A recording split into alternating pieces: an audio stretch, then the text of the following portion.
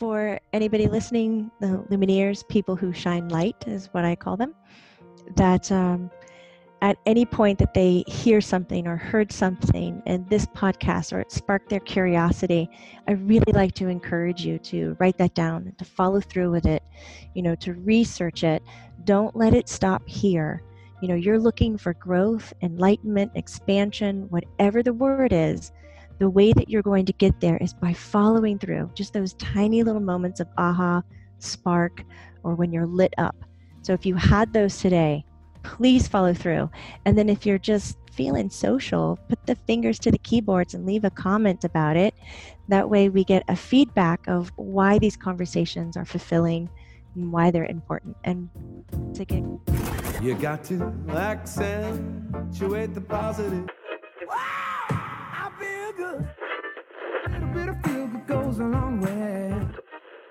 You're listening to Karen Swain, teacher of deliberate creation, accentuating the positive, showing you a way to a better life. Accentuating the positive, it's not just fad, it's sanity. Who in their right mind would accentuate anything else? If you feel like that's what you want to do.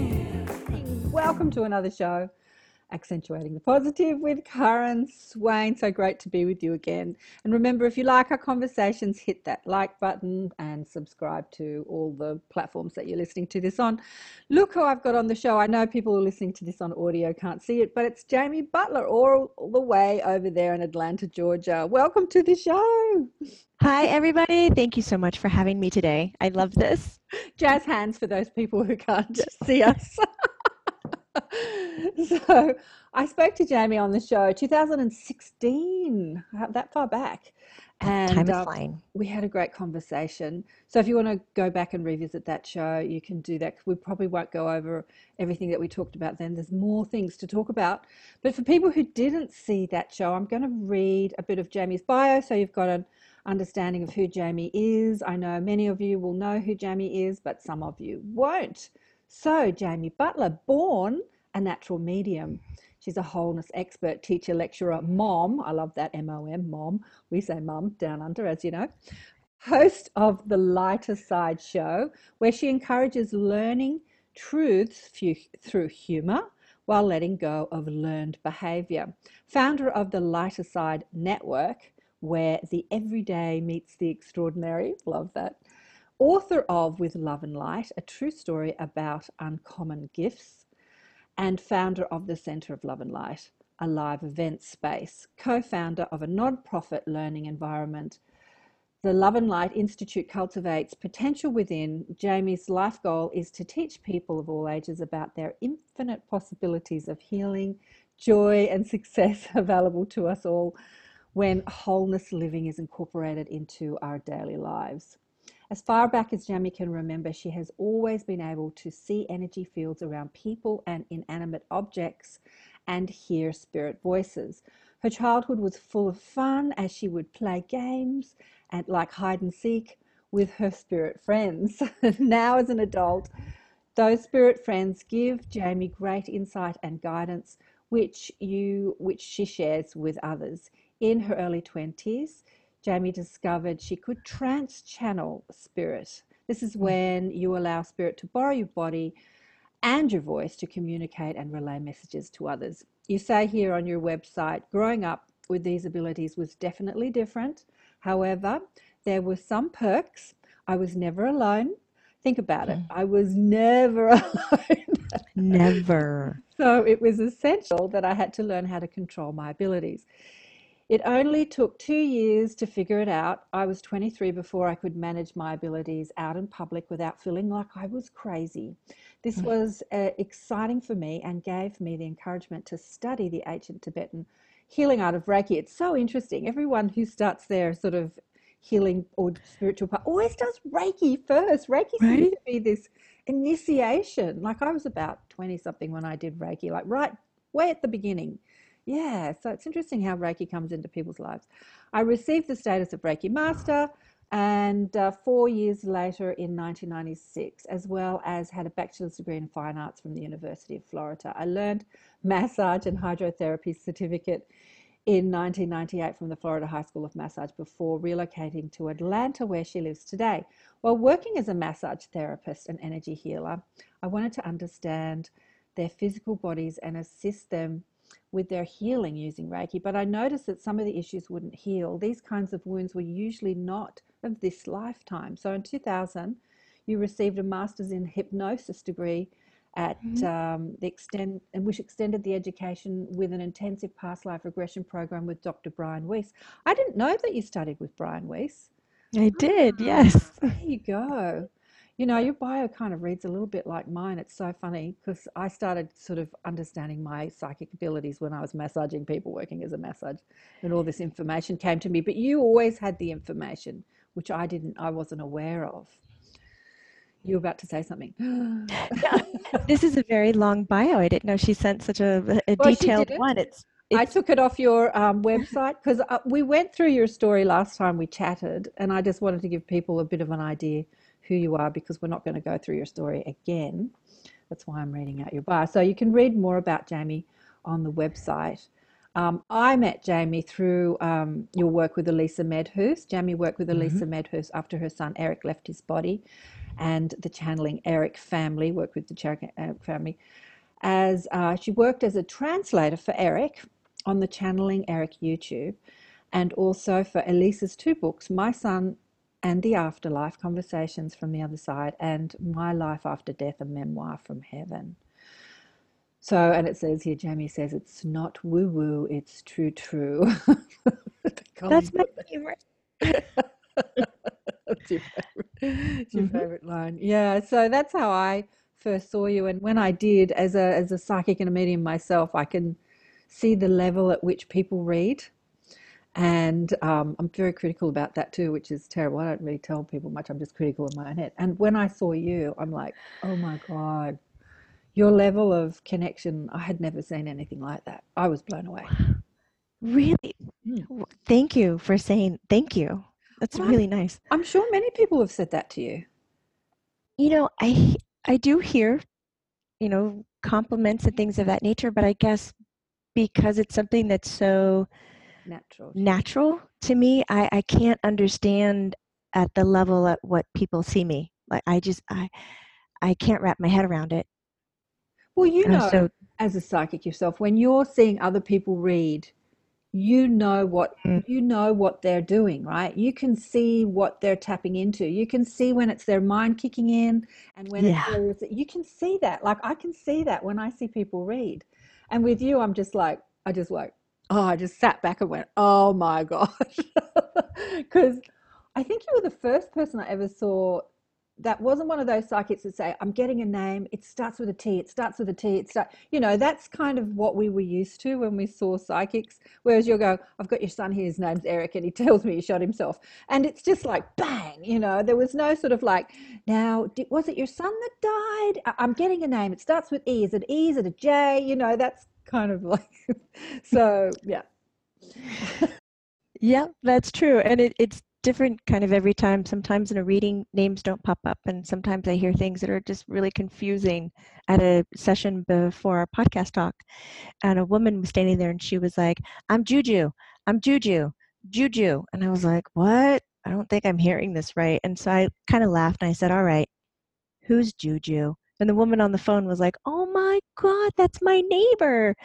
We all called her Juju. Like, are you really saying that? That's the most bizarre thing. And I'm like, okay, that's pretty cool. Like, you know, if we just slow down and listen enough, they are so willing to tell us everything. You know, they want to hide stuff from us. Yeah, and I was having a chat online just this morning or last night about communication from the other side. They were saying, have you seen Sondra, Kristen was saying, have you seen Sondra and Rinaldi's work, who is, you know, Sondra, who's got this sort of like using electronics to talk to the other side. And she was saying, you know, communication between this realm and that realm is also up to the person communicating from there to here, as well as the psychic. So there is some skill in it. They have to have some skill to communicate as well, right? Do you I totally get behind Sonia on that one. Yeah, if they're good communicators like they were on Earth, maybe they're carrying that skill over. Or if they're really private, they might still latch on to that. I don't want to talk to a third party. I've had some spirits come in and they'll give me just little tiny things, and you could just see the look on their face. It's like, I don't want to tell you anything else. I don't know who you are. Why am I sharing this with you? And it's like, okay, you're holding on to that. That's good. No judgment, but your mother, your son, your whomever here wants to know more about this. So would you be willing? And sometimes it requires a little bit of psychology, get them comfortable, and you make a pact with them that you're not going to be sharing it with anybody else. And sometimes I'll say to them, listen, if I'm translating your message and it's not the way you want it translated, stop me. And I'm saying this to spirit, not people. Stop me and tell me that I've said a wrong word, and then I will repeat it. I will be as fast as you need me to be. Okay, sometimes that opens the door a little bit better. But you wouldn't think that would be the case with spirits, but it is. Yeah, and also a lot of people have the misconception that once you've left the body, you're all love and light and an ascended master, right? And then, Oh.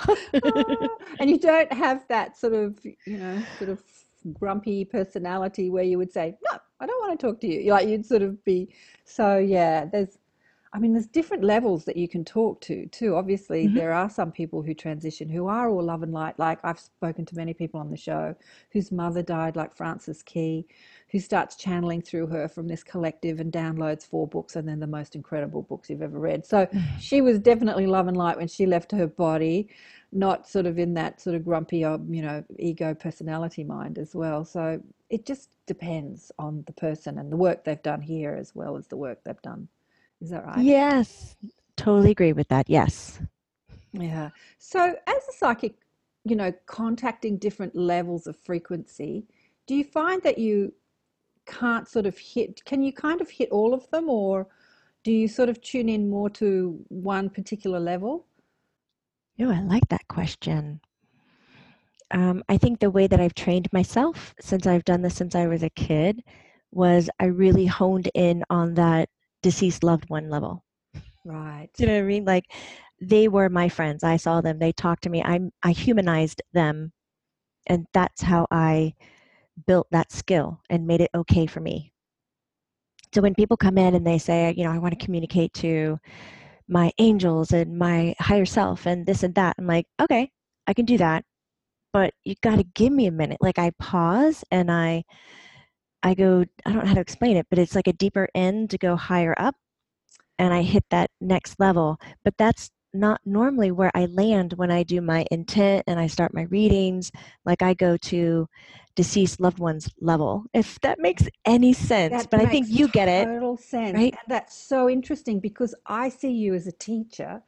And so that's really interesting to me because I don't land on the deceased loved one level. And I had this client who really wanted me to give her a reading from her deceased dad. And when I tuned into him, he was like at the end of this long hallway. And I sort of couldn't get to him. Like it's not my level. And so, I'd make a hell of a lot more money if it was my level.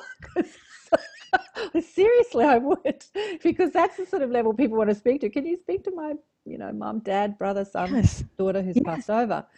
But no, I don't land there. So I totally get it. And yeah, and I've often wondered, should I like hone my ability so I go to that level of the deceased loved one so that I get more work basically. And then my guides say, no, that's not your work. That's not your work. And I'm like, okay, yeah.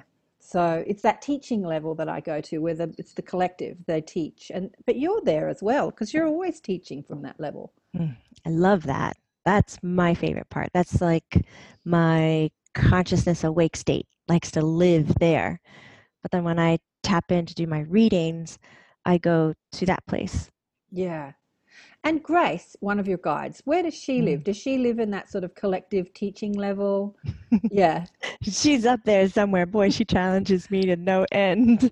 Oh, we keep pointing up. If you're listening, we're like giggling and pointing to the sky for some reason. But yeah, Grace is up there. She's a counselor of some sort. And she really gives me great insight on the larger picture of what my voice or my education. And she really helps me step out of just communicating. And I say just for the identity of a location or a place, not to belittle it at all, but to be able to step back from communicating to deceased loved ones and get into the grander picture of how these instruments in these bodies work. You know, how do we create boundaries out of it? You know, communicating with energy. How do we use that to better our life and not have that end goal of, I wish there was a word for this, but actually not having the end goal of enlightenment. Because they giggle and they say, you know, when you keel over, when you leave this life, you're going to get there whether you have achieved it or not. So why are you working so hard to do it while you're choosing to be alive? So what's the difference? You know, living to the end goal of what you're going to get when you cross over, or the art of living, period. Now that's really interesting. That's really interesting. I've had lots of chats with my mob about that. And they've said to me, because I've looked at different sort of groups, like I used to be married to a Hare Krishna, and you see the Hare Krishna group, and it predominantly attracts, you know, younger men. It's really interesting. Women as well, but predominantly men. And I've sort of looked at how different philosophies attract different people, different groups. And so there are some beings who come to Earth to have this physical environment, this dense physical environment, to achieve enlightenment in this environment. There are some, not my goal, but definitely groups of people, and that's their goal. And they talk about that a lot. And then there are others that come for other reasons. Some are coming in to like be a part of the shift. Some are coming in just to experience density, karma, whatever. So there's so many reasons to come here. But yeah, maybe the people that you're attracting, well, you're attracting the psychics, aren't you? The psychics and the New World teachers. Aren't you? People that want to hone their, when I say psychics, not the right word, but hone their intuitive abilities, their healing abilities. Like that's your tribe, right? The intuitives, yes, the lumineers. The lumineers. Yeah, I love the way. So maybe that's not they're not here to gain enlightenment. They're here to maybe navigate our intuitive abilities, because I just think that's where we're all going. And teachers like you and me, I suppose, are teaching people. You've got to make it normal. It's just got to be normal. It's got to be a part of life. I think there's a point where you sacrifice so much of your human lifestyle to be the enlightened one that you stop enjoying being the human one, or as I call it, the emotional being. You know, we make all those sacrifices to what end? You know, you have to keep checking in. Is this really your level of enjoyment? Is this really what's floating your boat? And if it is, go for it. I will support you. I will carve you a paddle and hand it to you. But if it's not, and it's full of sacrifice to be the enlightened one and take the path that you think is the righteous one for you, you know, why are you being so hard and judgmental, and so why are you allowing so much pressure to guide your life? So I walk that fine line, and for me, the living in joy or bliss is my kind of enlightenment. Absolutely. So I think I attract those people, the ones that like to find the joy and the bliss and provide a little bit of laughter and giggle into this, and not place so much weight on the pressures of showing up and being just a solid human, or showing up and being total enlightenment in every definition of the sense. Too much pressure. Just be here now. Okay, so it's been a few years since we've chatted. I've got quite a few questions for you just because of the I love that. conversations I've had on the show lately. But what's been happening with your Lighter Side network in the last few years? Because I think the last time we talked, it'd been about 6 months. You'd sort of pulled away from the Eric conversation. And we talked a lot about that because that's how I sort of found you, through Elisa's channel. So what's been happening?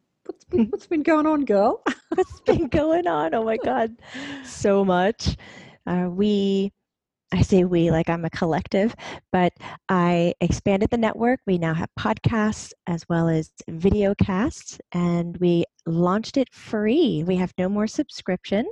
Oh, and we okay. are free to anyone who wants to see it. We have over 500 episodes, video and Wow. podcast combined. So this is on YouTube and iTunes, I suppose, all those audio platforms? Yes, our podcasts, our audio podcasts are on iTunes, but you can find all of them collectively at thelightersidenetwork.com. So head over there. We do trance channeling. We talk about wholeness living, mind, body, emotion, soul, mindfulness, sound healing, like all this stuff. And my passion with the network is taking those experts right out of the field so that you can see they're just like you. You know, they are mom, they are dad, they have kids, or they're single. Like they're just like you. Because I notice sometimes in our field that when they're published and they put them on tour and they put them up on stage, they kind of become the untouchable. And we see them as this success factor that doesn't necessarily match what we are successful in our lives as a nurse, as a teacher, as a lawyer, as a doctor, as whatever. And I wanted to show the average person out there that we have experts in this field that are also doing these jobs that you're doing. And so it makes it more real to life. And you can reach out and contact them on their Facebook page. You can email them. They reply to you and they can help you build your enlightenment or your wholeness lifestyle. So we have that, and that's out for free. We're on a bit of a sabbatical because I've decided to grow the center. So we've expanded our event space and we're having more in-person events now. Cool. It's been spectacular. And then we've had this big calling to take our in-person events online and live stream them.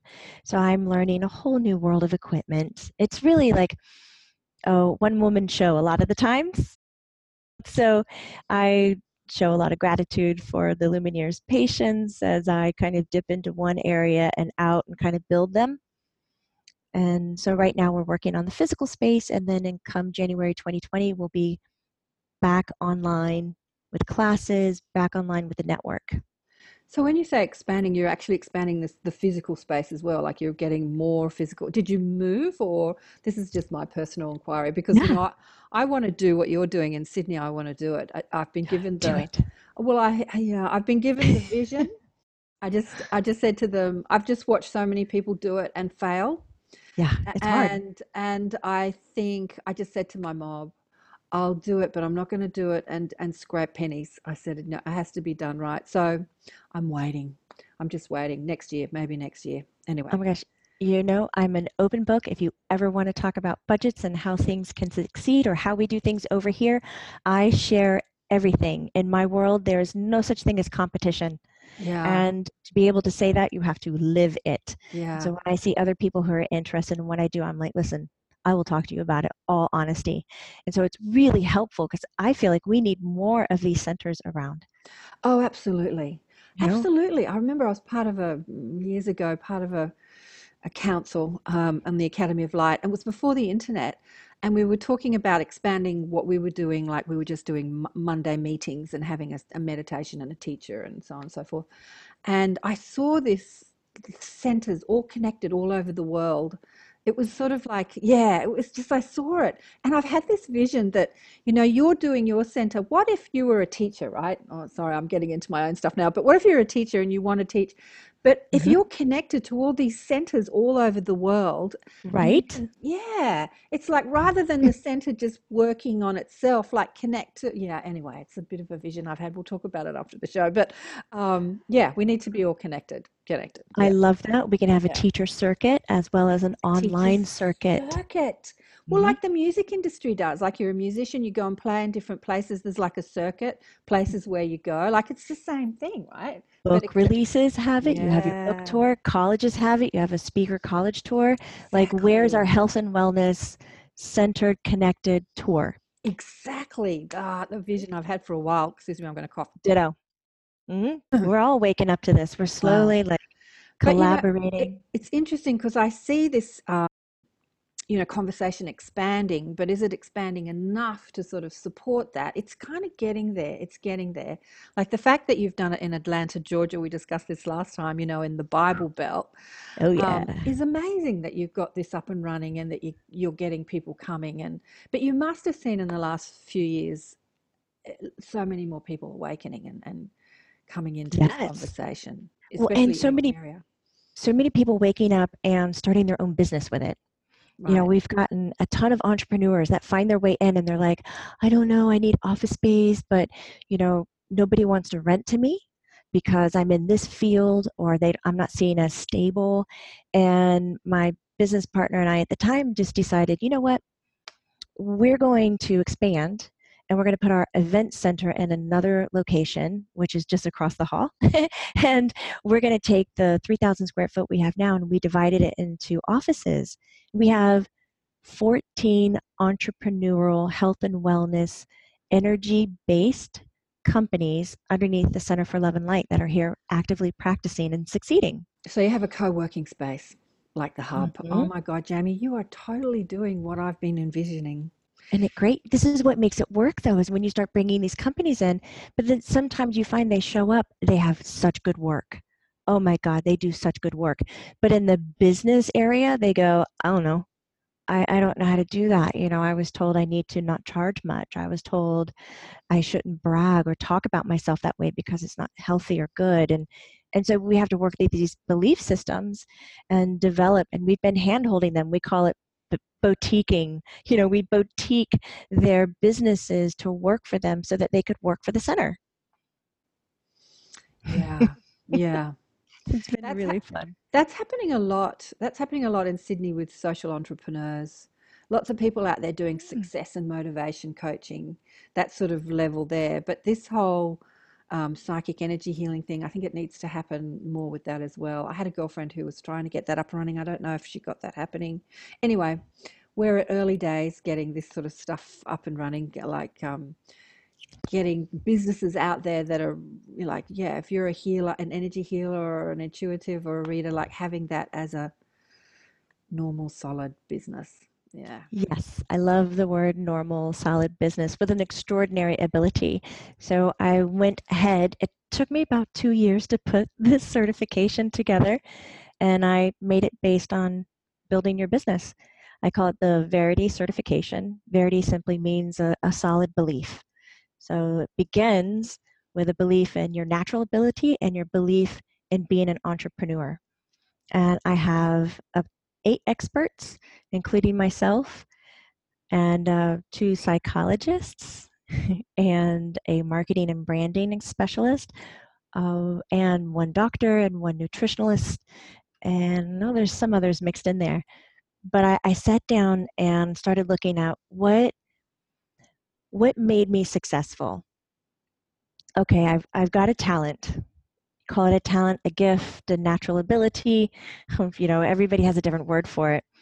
For me, it was quite natural, but I just didn't know how to shape it to show up in the world, to normalize it, because people can look at us at a glance and just go, oh, I'm writing you off. That is so crazy. You are weird. You are woo-woo. I can't understand it. Because we're challenging people's belief systems and challenging people's religious belief systems at the same time. And that is very, touchy territory. Yeah. I just want to throw this in. What would you say to people, because this is not something I get a lot, but it's something I've heard a lot.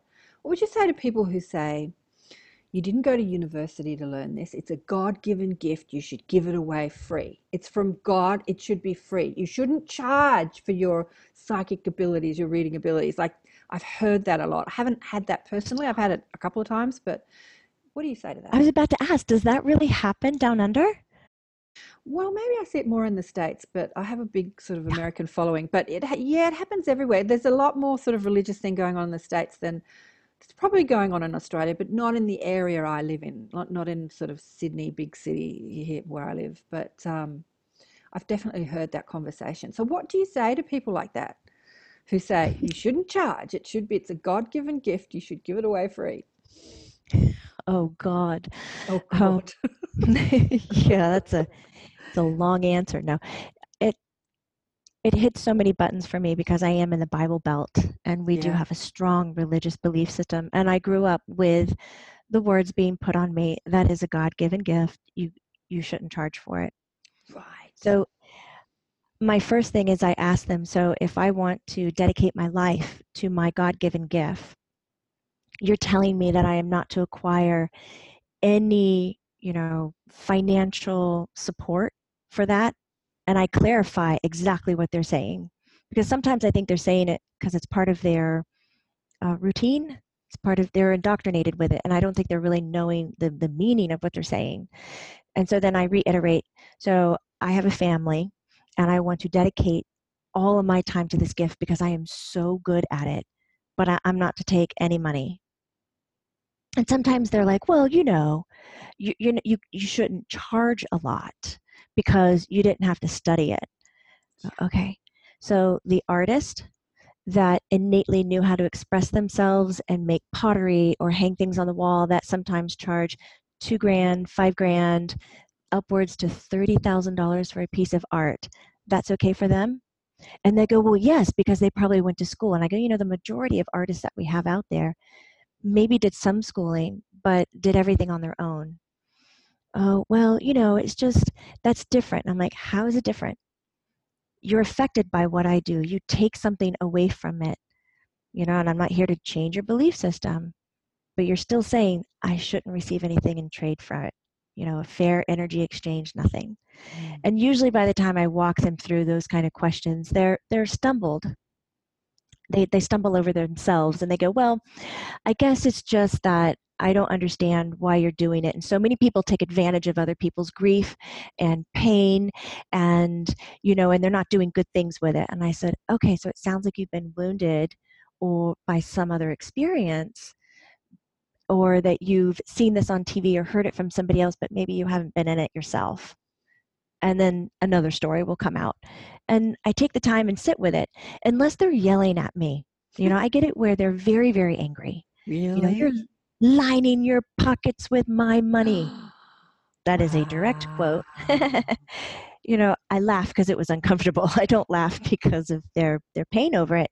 It was really hurtful. And I want nothing more to help somebody. And I do a lot of volunteer time, and the public doesn't really know that because I don't stand up on a mountaintop and say, I've given away 30 hours this week. I've done X amount of readings for free because this person really needed it, or that company, or this. It discounted my services so much. So I have a budget that I look at and how much volunteer time I can do and how many discounted readings to sustain the center, the network, my family, because I'm the sole provider. And that's a formula that you really have to learn yourself and get comfortable with. And, as they're yelling at me, I tell them, I understand you have a very different relationship with money and belief systems. Yeah. It's not mine, but I hear that you are angry and that you want this service, but you feel like you can't afford it. Yes. So why do you do this? And I'm like, listen, I am structured in a way that I'm comfortable with. If you are not comfortable with this, we have other people in our community that don't charge these same prices, and I would love to forward you their name, their information. I don't want you to stop here on your journey. And it kind of throws them off that I actually still want to help them. They really want to tear me apart. Wow. And they're hurting. So what do you do? And these are muscles that you don't get trained for in business school. Absolutely. Absolutely. You need to be, yeah, absolutely. I suppose more in America, but you need to be trained to meet those sorts of questions. That's where the training comes in. Because otherwise, if you're a sensitive, intuitive, and then someone's yelling at you, you shouldn't be judging. You'll just recoil and then just not do it and go back to your day job. Just like, yes, you're like, I pulled out the sage and the crystal and I lit everything and I said all the right words and they're still attacking me. Why? Too hard. I'll just go back and work at Starbucks or something. It's so true, though. Oh, it's so true. God. So the larger part. I have Yeah, actually go seen a ahead. couple of that comments like that on YouTube about you way back when about, yeah, why does she charge? So maybe that's where that's coming from. But I have had it too. And, as somebody who does read, and it is so natural, there's this fine line of boundaries, that once you start tapping into somebody, it's just all this information. It's like, oh, pull it back, pull it back, pull it back, and then getting them to actually come and see you and not give it all away in a party situation. Yeah. Oh, yes. I just did that Yes. the other night. This, funnily enough, I get a lot of psychologists and learned, doctors who come to me who've done all this study and they really want to help people, really want to help people, but they haven't opened their intuitive psychic abilities enough to, like, because they're still in the logical mind, they really want to do that. So they spent years and years of study and working in that environment, but they want to go further. And that's when they sort of reach out to someone like you or me to sort of, open. It's so interesting, but they're already set up as the therapist, as, they've already got those boundaries, that relationship with people. You're going to come, I'm a psychologist, you're going to pay me for my learned advice. So once they become psychic, they're already kind of set up. It's really interesting. It's really interesting how that works. Yeah, I often thought it would have been so nice to be trained in life coaching or counseling, social work, but I found nonviolent communication, the compassionate communication technique, has been rock solid, especially managing people who are upset at what your costs are, being able to stay in an environment that's hostile, but you're able to protect yourself. So then you don't want to revert and go back to something that's more comfortable because your passion is reading people and working with energy. So there's a fine line there. Another thing that always comes to mind too when people are upset and they say, well, you didn't study this. Well, because there's not a college for it. Trust me, if there was, I probably would have signed up for it. There is now. You can go for crystal healing, things of that nature, and I'm so thrilled about it. But I'm 46. I just invested 46 years of my life managing this ability, communicating with them, and I've done the self work. And I think that's why my business is healthy, because I've done therapy. I know who I am. I know where my limitations are. I know what my boundaries are. I know when I am putting myself in the reading, and I know how to call it quits and be like, oh, Jamie, no, you don't belong there.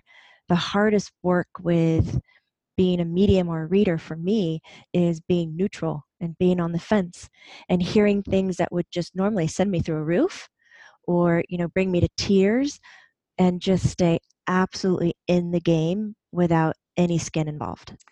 Without, the emotional reaction. Yes, that's a skill. Like, that's a skill. Yeah, I've seen that a lot with readers. They hit something and then their own belief systems kick in, and now they're in opinion. They're absolutely, you see it on all those shows on television, those psychic reading shows. You see that all the time. They're in their opinion based on their beliefs about life. And yeah, you see that a lot. Because they have an agenda to educate someone or make them see the world that the reader is seeing or how they lived their life, and that's not your job. It's interesting. I've chatted with my mob about channeling and trance channeling and the difference. Like when I saw channelers years ago, I have never done trance channeling, and I don't know if I ever will do it. But I've said to them, like, why do you do this trance channeling thing? Why can't the personality sort of hang around? And they said, because the personality totally gets in the way. See? And their opinions get in the way. And if we can get that personality out of the way, then we can come through with more clarity, still using the human mind and parts of the personality, obviously, and the vocab, but we can come through with more clarity if you can get that personality out of the way. And I go, oh yeah, that totally makes sense. I think I was asking them about Edgar Cayce, because he was called the Sleeping Prophet. And people that are, I've spoken to a lot of channelers who are not aware of anything that's happened. And when they come back into their body, it's like, what did you talk about? That's always fascinated me. But when you're trance channeling, do you like leave the building? Do you go off, or do you know what's being spoken? I don't know what's being spoken anymore. Right. When I first started practicing it, I did. I could feel my mouth, my jaw moving. I could hear the words, but it was like the words were underwater, and it was very upsetting. Like I was trying to control it or stop it or get too close to it, and it would quit because I wanted to be engaged. And finally there was one time where time was lost. Yeah. It's like I fell asleep and I woke up and I looked around the room and I was like, did it work? Like, did we do this? And they were like, 2.5 hours just went by. What do you mean, did it work? Like, we all got readings. I was like, what? So Wow. that was a shocker. And I think that worked really well for me. So it was just a repeat button. I teach people how to get there, but if you're not comfortable with surrendering your body, Yeah. that kind of deep trance channeling is not going to happen, but you can get it to where you share space. And Yeah. I've I heard think from Spirit share the same thing of how it's so much easier just to trance channel, like get out of the way. yeah, totally. Yeah, I think I'm too much of a control freak to leave the building. I don't know. I haven't tried it. I don't know. I don't know if I want to. Colleen, my assistant, sent me a text today and she was like, Regina's cats came back. I was like, okay. Like, I didn't know that they were missing. And then Colleen texted back. She goes, oh my God, I think she said that to Maitland when you were trance channeling. Somebody took her cats. They just returned them today. And I was like, oh, happy ending. It's a little unnerving, because, yeah, that was my body. You were looking at me, but I don't get to retain that information that went out, that came Absolutely. in. So it was a little weird. Absolutely.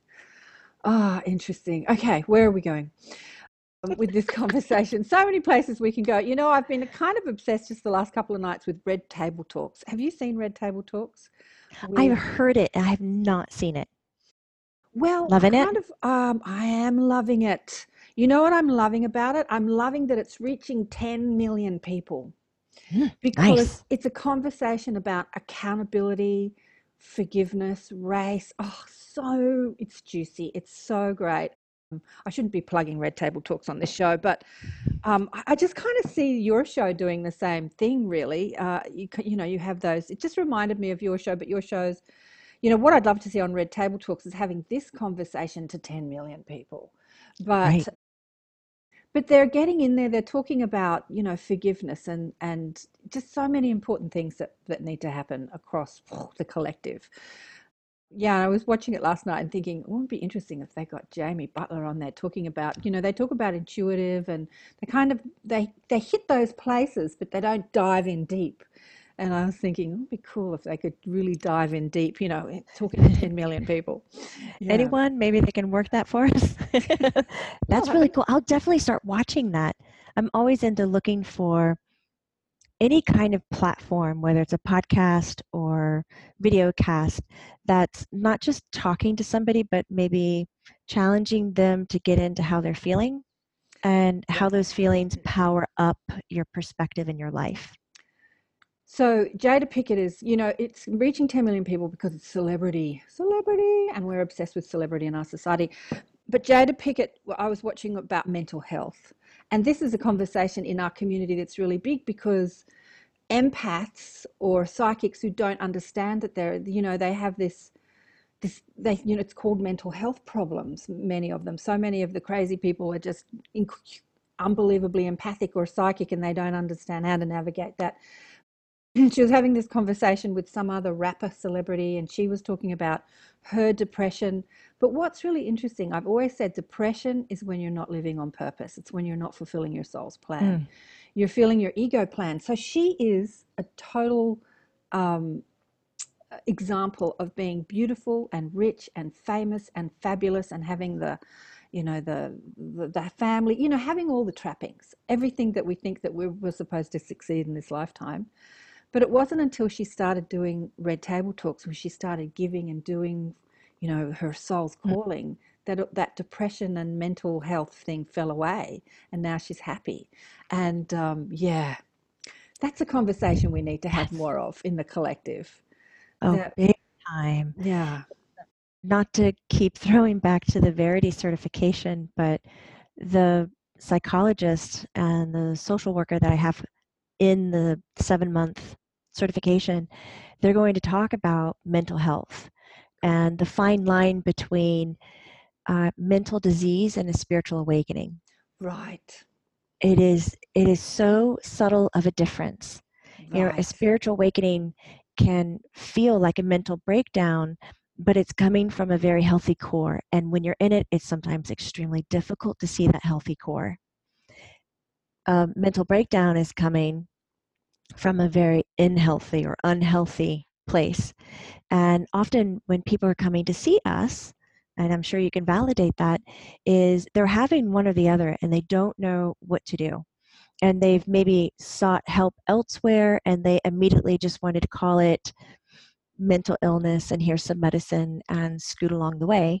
And sometimes they go to someone else who's maybe more in the spiritual spectrum where they say, oh, you got to meditate and you got to do these things. And there's nobody kind of neutral enough that has the education of mental health versus spiritual awakening.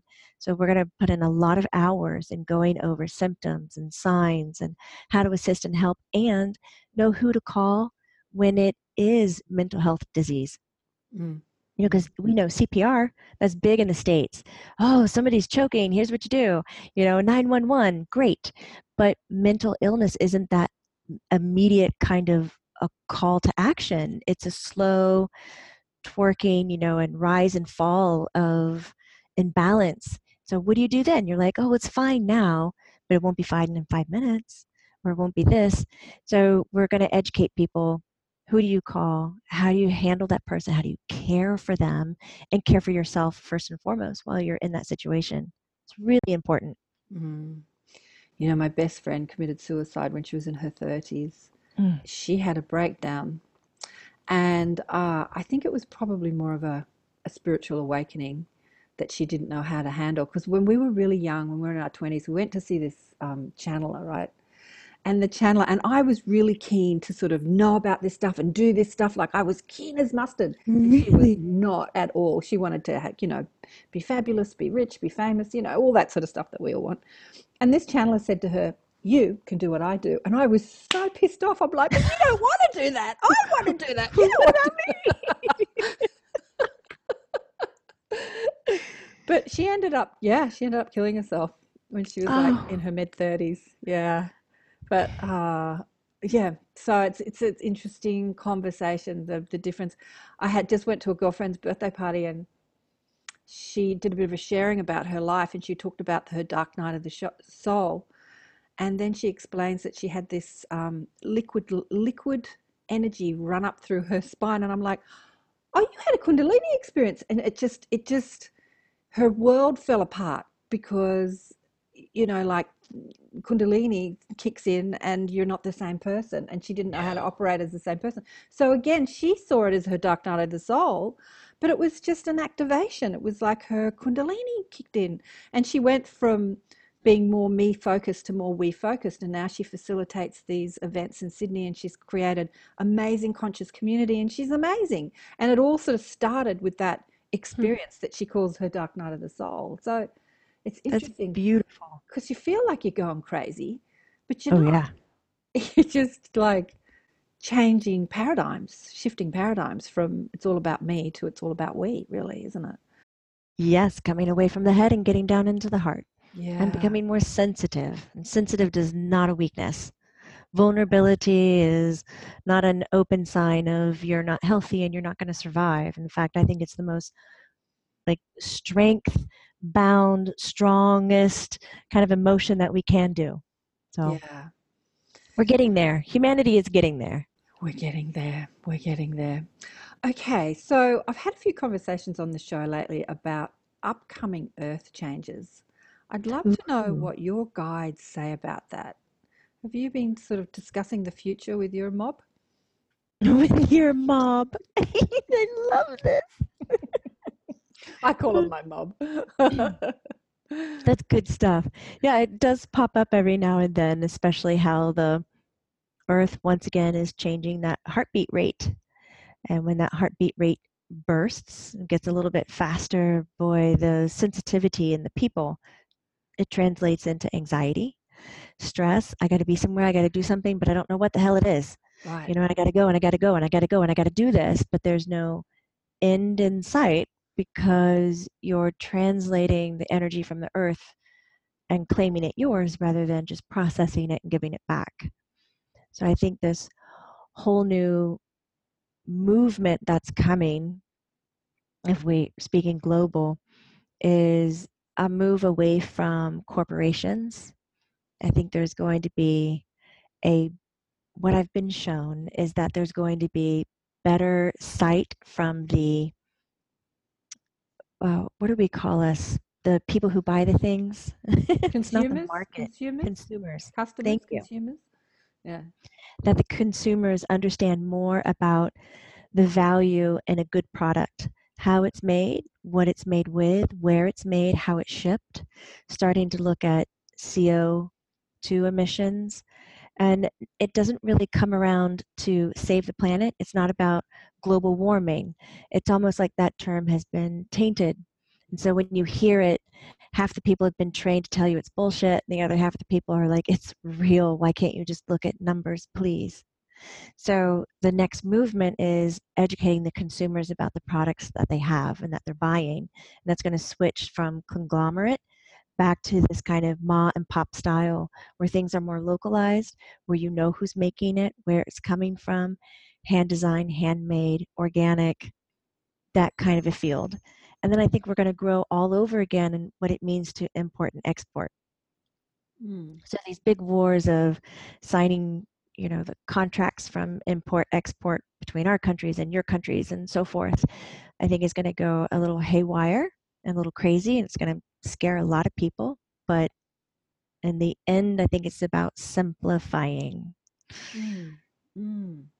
That's a lot that what's been coming through. I mean, there's more to it, but that's skimming the surface. Yep, that's something that has come through with some of the conversations I've talked about, definitely. It's something that Penny Kelly wrote about in the Robes books 40 years ago, that were predicted from her little mob. She called little because they were like little men in brown robes. What about earth changes, like weather? Like, we're on fire here in New South Wales. So New South Wales is a state of Australia, for those people that don't know. And we are on fire. Like, there are thousands of fires all over the state at the moment. And I know that California had some horrific fires again. Like, we're burning, and everyone's talking about it all over the news, saying, we always get bushfire season in Australia. It's a dry, hot land. And it's different. This is different. It's early, it's much bigger, it's different. So what have your mob said about sort of earth changes and weather patterns and things like that? Anything? Have you had any insights on that? Not so much. They have briefly talked about certain ecosystems changing. So, and even like my eye has been on the Amazon. I'm a tree girl. Yeah, I love my trees. Another fire, huge fires. Yeah. They're trying to, calm me down. Like, hey, this isn't the end of this. Like, everything is still okay, even though you're watching all this devastation. Everything is still okay. And when you think it's hit a tipping point, it's still going to be okay. Things aren't going to be reversible back to where we came from, but they are going to do a tipping point to land up in a different structure. And it's not a doom and gloom story, but it's a story that I can't really wrap my head around, maybe because I'm so involved with being on Earth, but that some of our climates are going to shift. People will be okay. I know I've been hearing a lot about water rising and some regions being new deserts, and people, it's like the migration of survival. It's a slow shift. That's so interesting what you say, maybe because I'm a part of it. Because I've had a bit of, like, I've been having conversations on the show, and I've been chatting to my Bob, and it's like I'm in a human body, so I'm invested in things going well. Is that interfering with being able to really tap into what's going on? Because I have what I want, and then there might be what will happen. So that's a conversation I've been having with myself too. So I'm kind of in the, I don't know. Maybe I don't want to know. There's a beauty to not knowing. Yeah. Right? That ignorance is bliss, and ignorance is not a stupidity thing. There's this, if we're in bliss, then we're going to be creating more bliss-like energy. So there's something to be said about not having all the knowledge. Yeah. It's another little thing. But yeah, I think we do interfere because we are invested. We're invested in things going well. Yeah, we want everyone to be happy and healthy and loving life, and we don't want earth changes to wipe out half the planet. No, it doesn't sound like a good plan. Anyway, what about some of the chat? Because I know you've got some amazing channelers and readers and stuff, on your show, your podcast shows and stuff. Have they been talking about it at all? Any of the information been coming through them? A lot of what they're talking about now is the 3D to 5D shift. Right. The evolutionary change of what's happening in the physical body. Like, that's the big thing. And so it does blow my mind a little bit. And it is, getting back to that like how your friend had the little Kundalini awakening, Mhm. where she went from the I to the we, Mm. and how you fall away from your head and your thinking and you get into your heart and you maneuver your life through how you feel rather than how you think, which can be a big mind boggle. Like it can really just tear some stuff up. Um, but how that changes everything energetically. So that's the big talk over here, how we're not only evolving to a 5D, so using more of our ethereal and energetic body, but how we're able to heal the physical body. So we're going to see a movement away from traditional medicine. So that means that the traditional structures around hospital, around how doctors are paid, how prices are, XYZ in certain places, all that's going to crumble a little bit and be challenged. And I think that's going to shake a lot of people. Oh, Jamie, that has to be challenged.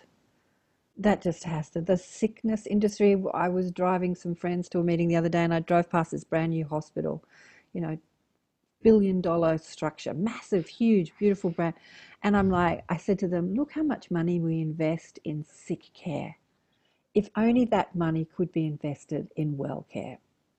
This massive structure to house all these sick people and, yeah, operate on them. And I don't know. I mean, it's fair enough we need to fix broken bones and everything like that. Be great. I see a future. You see those movies where you lie on a bed and you go, and broken bones just like. Yes. And they mend because of that light or this thing. That is absolutely, to me, when I think about it, it sounds absolutely woo woo and just completely science fiction. But I'll tell you right now, absolutely possible. Yeah. It's absolutely possible. Yep. Some of the things I've seen with my own energy healing that I've done for other people. Well, tell us. Give us some stories. Come on, stories. Story time. Gather around, children. No. Um, I had the opportunity of being with someone. They had it's called a green break. So it like a toothpick break. It doesn't snap. The bone doesn't snap in half, but it snaps enough where it's really not looking pretty. And my instinct was to put my hands on it and heal it. And we get to the hospital, and lo and behold, it has mended itself to the point where the doctor said, "How long have you had this break?" And we're like, "Oh, we just kind of came here. How long have you had the break?" "Well, not that long." He's like, "We have to re-break it to set it and then put a cast on it." Because back then you put these big casts and you wrap all that stuff around it. And I felt horrible because it's not something I thought of. Oh, set the bone first. And I don't know how to do that, so I wouldn't have done it anyways. I just went into the healing mode while it was all wonky. So there's been things like that. I've worked with a wonderful woman in New York who had breast cancer, Mm-hmm. and it was aggressive breast cancer, and she decided she was not going to lose her breast. She wasn't going to do it. And I was doing Reiki in a spa. And it was the first time it was kind of in a spa setting, like taught. It was in the 90s. And she showed up. She was, "I've heard about this treatment. I want it from you." And I said, "Okay, well, here's what I need. I need you to come every day, and I need you for at least an hour. And we're going to do this, for extended amount of time." She goes, "I'm in." And she would bring her x-ray and she would put it up in the window and she'd go, "Okay, here it is. It's like a silver dollar." And I said, "Okay," which is silver dollar. How big is that? Inch and a half around, maybe? Mm-hmm. You don't do inches either. Yeah, but So we understand them. you understand them? Yeah. It's not the great, Most people. you Maybe if you're under 25, you don't. But anyway, go on. then 2 weeks later, she'd come and she'd bring it up and it would be the size of a quarter. And she goes, "It has to be the size," I think it was a dime, before they would do surgery on it and remove it and keep her breast. And so she had it in the mindset, it's got to be a dime. And we would do Reiki. My hands would be candy apple red and they would burn. And when you're working energy with bones, burns, cancers, it feels like it's on fire and it's not a comfortable thing. She would lay down the table and just kind of weep. And she says, "It hurts." And I go, "I know, just stay with me. Just please don't stop." One day she came in and she slapped up her x-ray and it was the size of that dime. And she started crying and she goes, "I was passed for surgery today. I wanted to come and show you this."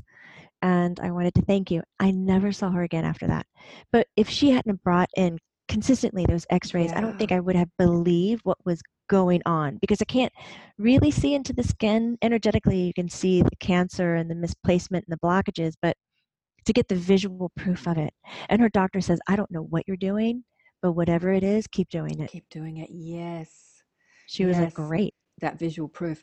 It's so interesting working with people's belief system because, she could have had a belief Mm, that I have the ability with your help to eradicate it. But no, the belief was we just need to shrink it so I can have the operation. So it's really interesting where her limits were on like, I'm going to yes. believe in this to this point, but I'm not going to go further. My belief won't let me, allow me to have complete healing, but it'll allow me to have enough healing so I can have an operation. That's Right. fascinating. She prioritized what the doctor said to her. He said, Right. we can't operate on it. It's too big. It has to be this big. And she adopted that. Well, I'm going to get it that big for you. And it gave her that structure that she needed to achieve it. I think if he didn't say that, she would have been able to do what you just said, open it up and really Yeah, but eradicate the whole thing. she gave the doctor the authority and not the authority to the ability I of her know. body to heal her. Like her body can do it. She just has to get out of the way like a trance channel. Get out of the way and let the body do what it does best. Just get out of the way. I know. Yeah, it's interesting. I think that I started to believe in all this years ago. I was talking to some people that had been to John of God, the healer in Brazil. And I was Yes. at a dinner, and I remember this man was telling me this story about he had always had sinus problems. And he went to John of God, and he was just sitting in meditation. And he had this experience where his face swelled up like a balloon, and he looked like a balloon for a week or so. And then when it came back down, he said all the bones in his face had been readjusted. His glasses fitted completely differently on his face, like they had just restructured his bone system in meditation, just That sitting is in med. I fantastic. know, and I'm thinking, wow. And in saying that, not long after that, I fell down some cement stairs and cracked Mm. my arm. Went in, had a look at just a hairline fracture, but just did the same thing, just lay in meditation. I was in pain like unbelievable. So I just sort of knocked myself out in that I went to sleep and then woke up the next day and it had healed. I mean, I have no proof of that because I have no x rays, but I had proof once when I was asking Spirit to give me some proof, like, show me, show me. And my Hmm. daughter cut herself on her foot, and I threw her on I was in the shower at the time, I threw her on the toilet and just thought, I'm just going to put my hands on it to stop the bleeding. And what I noticed was when I put my hands on it, I expected to feel the blood on my hands. So I took my hand off immediately and thought, where's the blood? And it had healed. Sealed. It's incredible, isn't it? And I both of love us looked at her foot and went, mouths dropped, right? Yeah. I yeah. mean, there's story Belief, after story. Yes. story after story, but it comes down to that belief. Like, do you believe it's possible? Like, yeah, can you open to that? Yeah, don't you think? Oh, absolutely.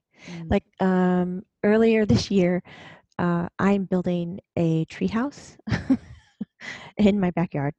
And I went to go get some wood from the local hardware store, and I climbed up to grab the wood and jumped off wrong and rolled my foot and jumped back up. And I was like, I'm just one of those people. It's okay. Let's keep going. Got the rest of the wood, got home, and I was like, my foot's really hurting. So I did Reiki. I did Reiki that day, that night, the next morning, on and off. I'm still walking on it. It's fine. I do Reiki on it for a whole week. And I'm like, it's still a little sore, but no swelling, no discolorization, but it's like, something's not right. So I went and got it x-rayed. I broke it. You But broke it. yeah, but doing that Reiki for the whole week, daily doses kept it at bay. Like it was healing, but I was constantly walking on it and using it, and it didn't get that rest that it needed to heal properly. So then I had to get in the boot and everything. And my family was just laughing so hard. Like, your Reiki kept you walking on a broken foot for over a week. And I moved. I like packed my, family's house in Florida into a U-Haul and drove the U-Haul. And just like, it wasn't a non-active week. We were crazy. So Sounds that's like you were working too hard, Jamie, and you needed a break. right. Give me a break. Don't give me a break. I Give don't me a need break. Give me a break. any more breaks like that. Yeah, we've got to stop saying that. Give me a break. It's like, really? Yes, Is that what you somebody's really want? listening. Yeah. Yeah. Yeah, but it didn't stop you. So interesting. It didn't stop you. Mm-mm. Imagine we're limitless in what we can do. If we had that as a toolkit, a lot of us, I think now can completely get on board with the intuitive thing. Oh yeah, gut instinct. Oh yes, yes, I am smart in this area, or I just have that ability to claircognizantly know these things, or I'm slight of an empath. So we got the words now kind of in the common day-to-day language, but I don't think we have the practice of it yet. Yeah. So they're thinking it's kind of like, if I need a cake, I'm going to pull the recipe out, I'm going to make it, and then I can eat it. We're good. When really it's like breathing. We don't just decide one day we need to breathe and smell something yummy. It's happening all the time.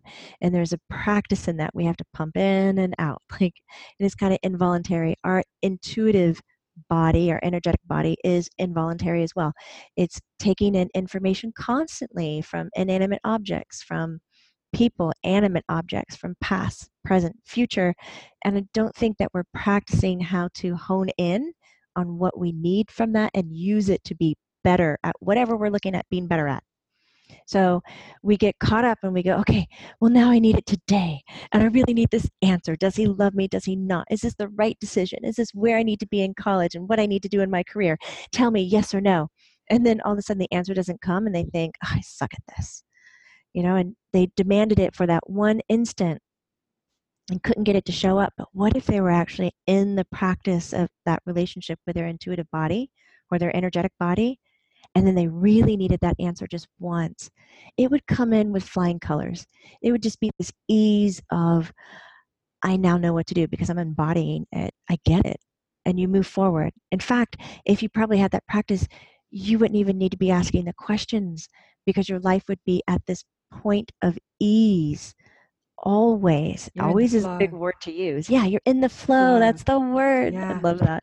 Yeah. And it doesn't really matter what happens next. You just know there's going to be an answering to whatever you're thinking about next and next and next. I mean, wouldn't it be nice if that happens? That'll happen next and next and next. It just fat flows. Yeah. It's just, yeah, you don't have this. Oh, I remember I was so like that. Why? Especially around career. I used to go to psychic after psychic after psychic asking, what am I here to do? What am I supposed to do? What am I supposed to do? And everyone had a different opinion, but it was their opinion. It was their opinion, not necessarily guidance. I mean, not to say that they weren't good psychics, but it was their opinion. Yeah, they all had different opinions. Yeah, but that need to know, yeah, it's so hard to sort of have any answers when you're in that vibration of I need to know. You're just locked out of the answers, aren't you? Even when you go to a psychic, you can't even hear what they say because you're so That's in the questioning mind. that's very true. You So know, when you do readings for people, people ask you and you give them the answer, and then they ask you the same question in a different way, and then you give them the answer and they ask you the same question, and then they still come away confused, like, no, I still, because they're so in the questioning, the the answers can be slapping them upside the face and they just can't get it. They just don't get it. I'm sure you've experienced that in readings, haven't you? a lot. I had one today, again, a different session where uh, the woman was asking the same, different questions, but it had the same undertone. Theme, yeah. It was the same undertone. And her team is so polite. They were such beautiful people. And they would answer and they'd wait. And she'd ask another one and and they did this for a little bit. And finally they looked at me and they were like, okay, we're going to talk about the undertone. And they were like, sit down. And for about 10 minutes, they were like, listen, here's your perspective. And we're able to identify that because you came here, here, here, and here. It's all the same. Now, if we can change the perspective, all of a sudden you'll be able to acknowledge what the answers are and how to move. And they asked her if she understood. They explained it in 3 different ways and then did a little metaphor. And I was like, that was the most beautiful thing. Oh, that sounds great. And so she was able to go, I get it. I'm going to work on this perspective back here first. Then I'll start trying on the answers that they gave.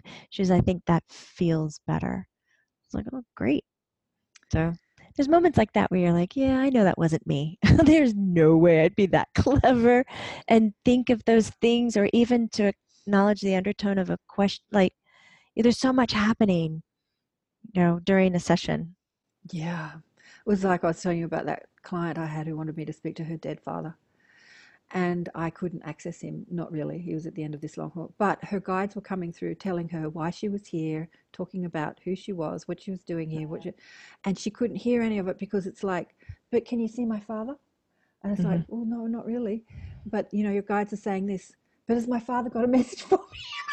It's just like, so she couldn't hear anything because she had this like, is my father there for me? Yeah. So it was. I told her to go and see another psychic who does that because I don't do that. But yeah, but it's just like hitting a brick wall when this unbelievable information's coming through, hitting a brick wall. Yeah. Anyway, I've gone off track again. I don't know. Well, we could chat all day. But where are we? We've been yakking for over an hour. I know you have to go. You've got kids and family. There's so much we could talk about. I'm passionate about people understanding their empathic abilities. I had some friends staying with me from the States, and there was this beautiful young girl that came who was just such an amazing empath. And but she was suffering from it. I'd love to send her to you to do your courses.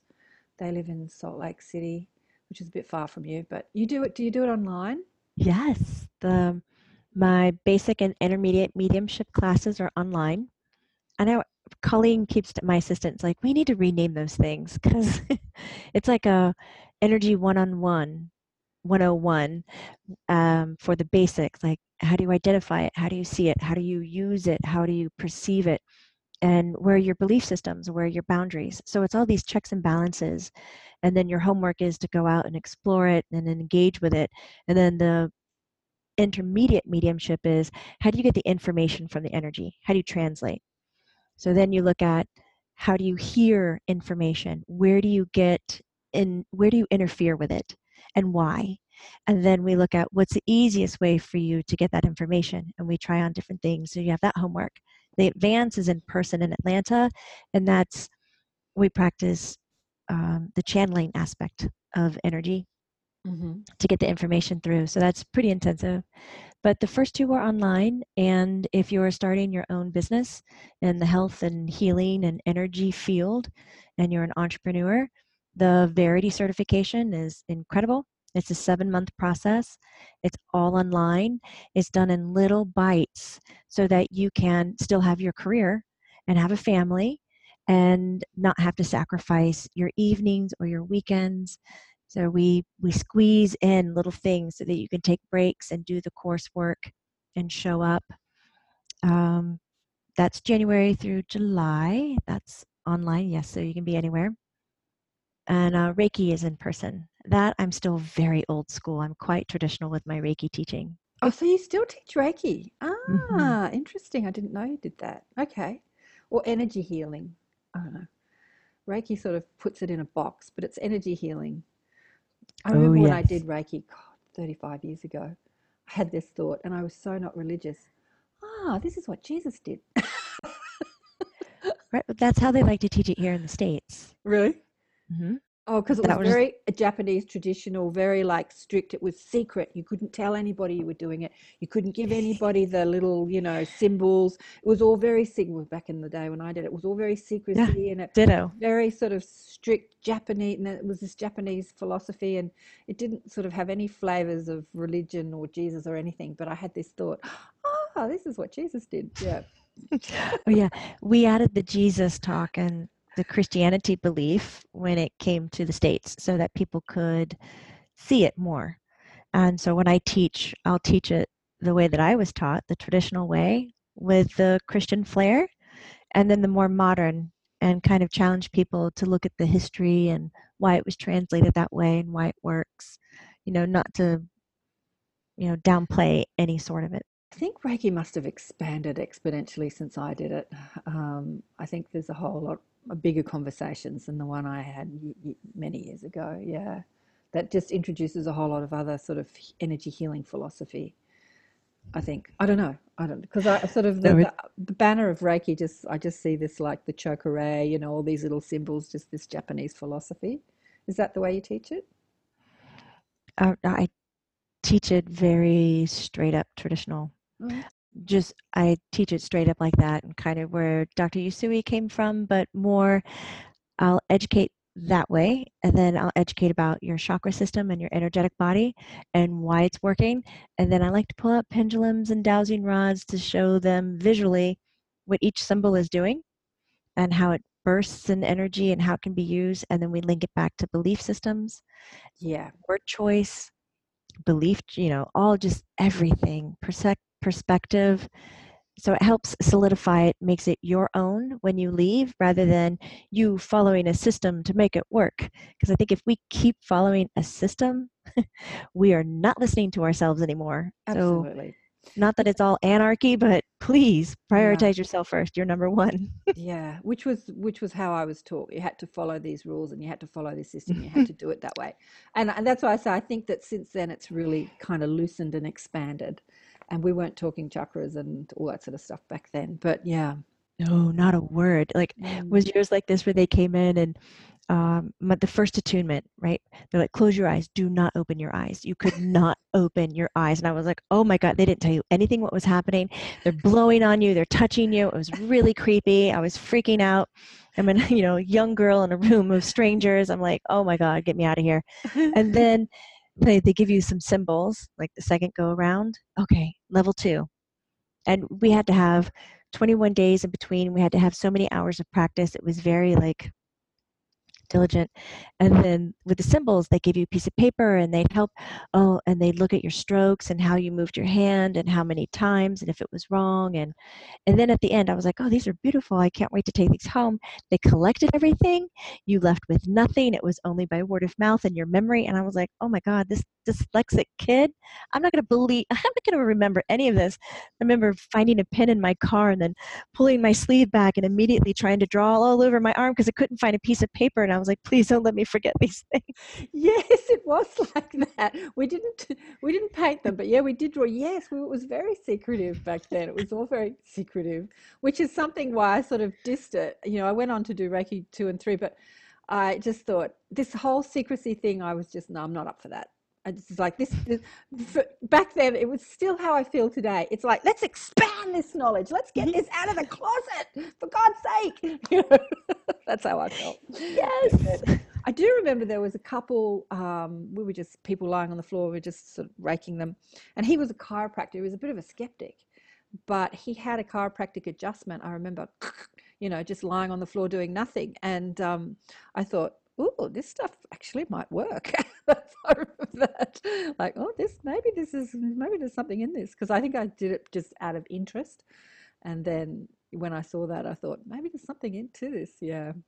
Yeah, it's pretty phenomenal. It's a good first aid kit, basic first aid kit knowledge. Yeah, I use it on myself all the time still. Yeah. I don't use the symbols. I just ask my mob to I just put my hands, I just say, do what you need to do.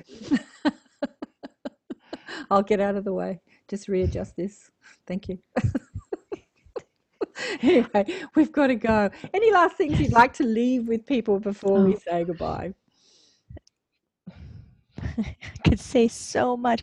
First of all, I just want to thank you for maintaining your show and putting these like-minded people in front of the camera and getting this content out to people. It's so important. And I like how you make it conversational. For me, that's how I learn the best. And you let me laugh when we talk. Like, I don't feel any stress showing up to be with you. And that's an incredible sign of an interviewer. Like, thank you. Well, it's interesting. Everyone calls them interviews, but I don't like to call them interviews because, it's exactly what you say. They're conversations, and I never write down. I had no idea what we were going to talk about. I said to Colleen, "I've got no agenda. Is there something Jamie wants to talk about? Let's talk about it." But I show up like I show up to a conversation. You go to a party, you have a conversation with people. You explore each other's belief systems. You open up to a conversation, and that's like how I like to do the shows because that's life, right? And it makes magic. Yeah, it makes magic. For anybody listening, the Lumineers, people who shine light is what I call them, that at any point that they hear something or heard something in this podcast or it sparked their curiosity, I really like to encourage you to write that down and to follow through with it, to research it. Don't let it stop here. You're looking for growth, enlightenment, expansion, whatever the word is. The way that you're going to get there is by following through, just those tiny little moments of aha, spark, or when you're lit up. So if you had those today, please follow through. And then if you're just feeling social, put the fingers to the keyboards and leave a comment about it. That way we get a feedback of why these conversations are fulfilling and why they're important, and to get Karen to keep continuing on. Oh, beautiful. Oh, thanks for that. I should say that on every show. You're good at this. I need to come to you, learn how to do podcasting after doing it for 10 years. Yeah, I never sort of say that. Like every now and then I'll say, hit the like button, subscribe. And then I get so caught up with the conversation, I forget to do all that. Like, let's just follow through, because so many people on the internet are just like, oh, that's interesting. Next, that's interesting. Yeah. Next. It's like they're on this search for meaning, and they don't sort of stop and follow through, like you say. Yeah. Yeah, the pause part. I mean, that's what you're providing them, and that's the ground zero of any change that you're going to get out of this, people, is the pause moment, the acknowledgement, and just the light follow through. It could be the research is all you need. It could be that you research and you find a class and you sign up and that's what you need. Yeah, exactly. It could be another rabbit hole altogether, which is great. Just, keep going. Well, I have to say, my audience, I call them the difference makers, the new old teachers. I do attract the people who are looking to use their life in service to others in some way, which means that I don't attract that mass audience that other shows do. It's really interesting. I've sort of screamed at my guides like, why? And they said, don't worry, calm down, calm down. You are attracting people that do follow through. Whereas there are other shows that have a much bigger audience, but it's the clickers. It's like, yeah, that's interesting. Next. Oh, next. It's like they're on this voracious search for information. Can I just drink in more information? So that's who you're talking to, Jamie. So perfect. We'll get some people signing up to some of your courses. Yes, come join me at the Verity certification in January, or the basic or intermediate mediumship. We're online. It's fun. It's live stream. We'll talk. We'll talk. Let's talk. Thank you so much for chatting with me again. Have a beautiful rest of your day. Hope you enjoyed the show we did with Jamie, and that you received a lot out of what we spoke about. Yeah, as she said, there's so many people watching or listening to podcasts that don't really follow through on what they hear. Yeah, so following through is good. Even leaving comments, talking about it, starting your own groups, having discussions with other people. Let's expand this consciousness. That's what we're all here to do. If you're watching this show, it's because you're here to expand the consciousness of this world. You can do it through your work or through your personal life, but just have conversations about it. Don't just sit on your computer and just have that conversation with you and the computer. Like, get out there and start talking about it. Join groups, leave comments, email me, email Jamie, do her courses. I'm not getting a kickback for her courses, so I'm not plugging her courses for kickbacks. I just think we all need to be educated about our intuitive, empathic and psychic abilities, because I believe that the human race is going there. I think that we're all moving into a more psychic environment where communication is going to change. We're going to stop communicating verbally and start being more telepathic. I don't know when that's going to happen, but I think that the amount of empaths, especially in the young people, is the beginning of that transitioning process, going from this verbal, intellectual communication to a more empathic, psychic, telepathic communication. So as the young ones come in with their expanded fields and their unbelievable empathy and then suffer for it, I think it's up to us to catch them, in the net and say, you don't need to suffer because you're an empath. You don't need to suffer because you're psychic. You can learn to handle your energy. You've got to focus on love. As a young empath, I would feel overwhelmed when I went out to supermarkets or in any crowd, because I would feel so much.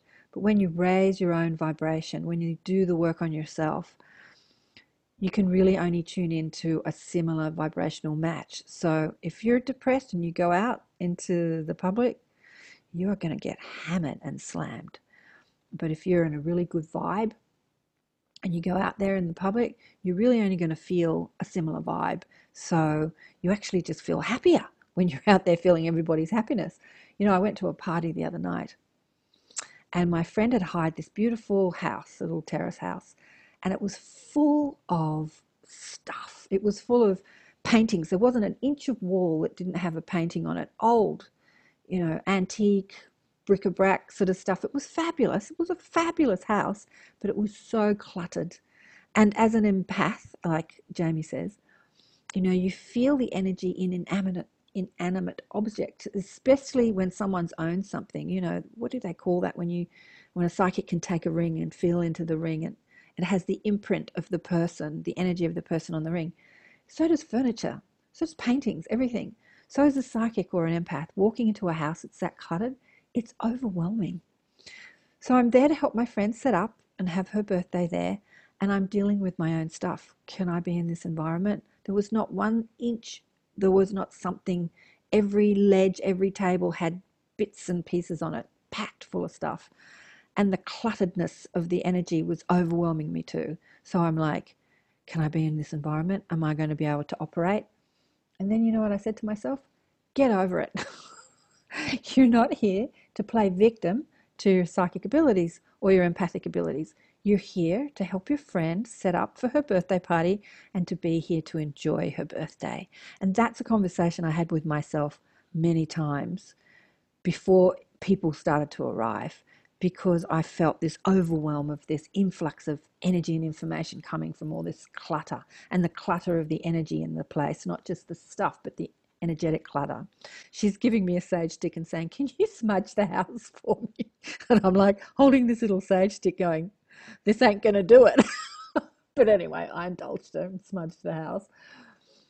But really, we need to clean up our own thoughts. We're going to go into environments where it's not easy to be in, but we've just got to get over ourselves and ask ourselves why we're there and what are we going to focus on? Are we going to focus on how I'm in overwhelm, or am I going to focus on I'm here to enjoy myself, I'm here to be there for my friend, I'm here to connect with others and enjoy myself. And in the end, I had a fabulous night. You know, we had like 50 or 60 people squashed into this little house, and it was not only cluttered with stuff, it was cluttered with people. We were like dancing around each other all night, squeezing past each other. It was hilarious, but I focused on the joy of it all, and I had a great night. And I think as empaths and psychics who are victimized by our own abilities, that's what we need to do. We need to have that self-talk. Where am I going to place my focus? On how I'm being victimized by my abilities, or how I can just let that go and focus on the joy. And that's what you can do. So I hope you take that on board. If you're psychics or empaths, or if your abilities are expanding, because I think, as we discussed with Jamie, a lot of people that start to have spiritual awakenings and Kundalini experiences, their field starts to expand, their empathic abilities start to expand, and then they wonder why they feel overwhelmed in situations, supermarkets, crowds, in the street, in traffic. Yeah, but shift your focus from your overwhelm to what you want to focus on, and you'll be right. Love you all. What's coming up on the show? A few people coming up on the show. I can't remember, my head. Can't remember who it is. Kevin Briggs is coming back. He's got something to tell us about next year, and we're going to explore his psychic ability more, because he's had an amazing life experience. And as he said on the show, which I only did a couple of months ago with him, he would have gone to his grave and never told anyone about it, but his guide said to him about 1.5 years ago, you need to tell people about what you've experienced, you need to tell people about us, and you need to write a book. And that's what he did. And so I have had a show with him recently, but we're going to go more into it. And Jamie just gave me some names of some great people to put on the show as well that she deals with over there. So more to come. Yes, Inner Sanctum with Penny coming up next week, Energy Healer, and the beautiful Courtney Beck coming in December, who's a channel of higher consciousness. She's just had she's been traveling through the States and Hawaii, so she's got lots of stories to share with us in December. So join us for the Inner Sanctum, why don't you? And also you get to quiz me And I do teachings, deliberate creation teachings in the Inner Sanctum. Love you all. Remember to buy the book Awakened by Death, and I'll see you all next time. Big love. Bye for now.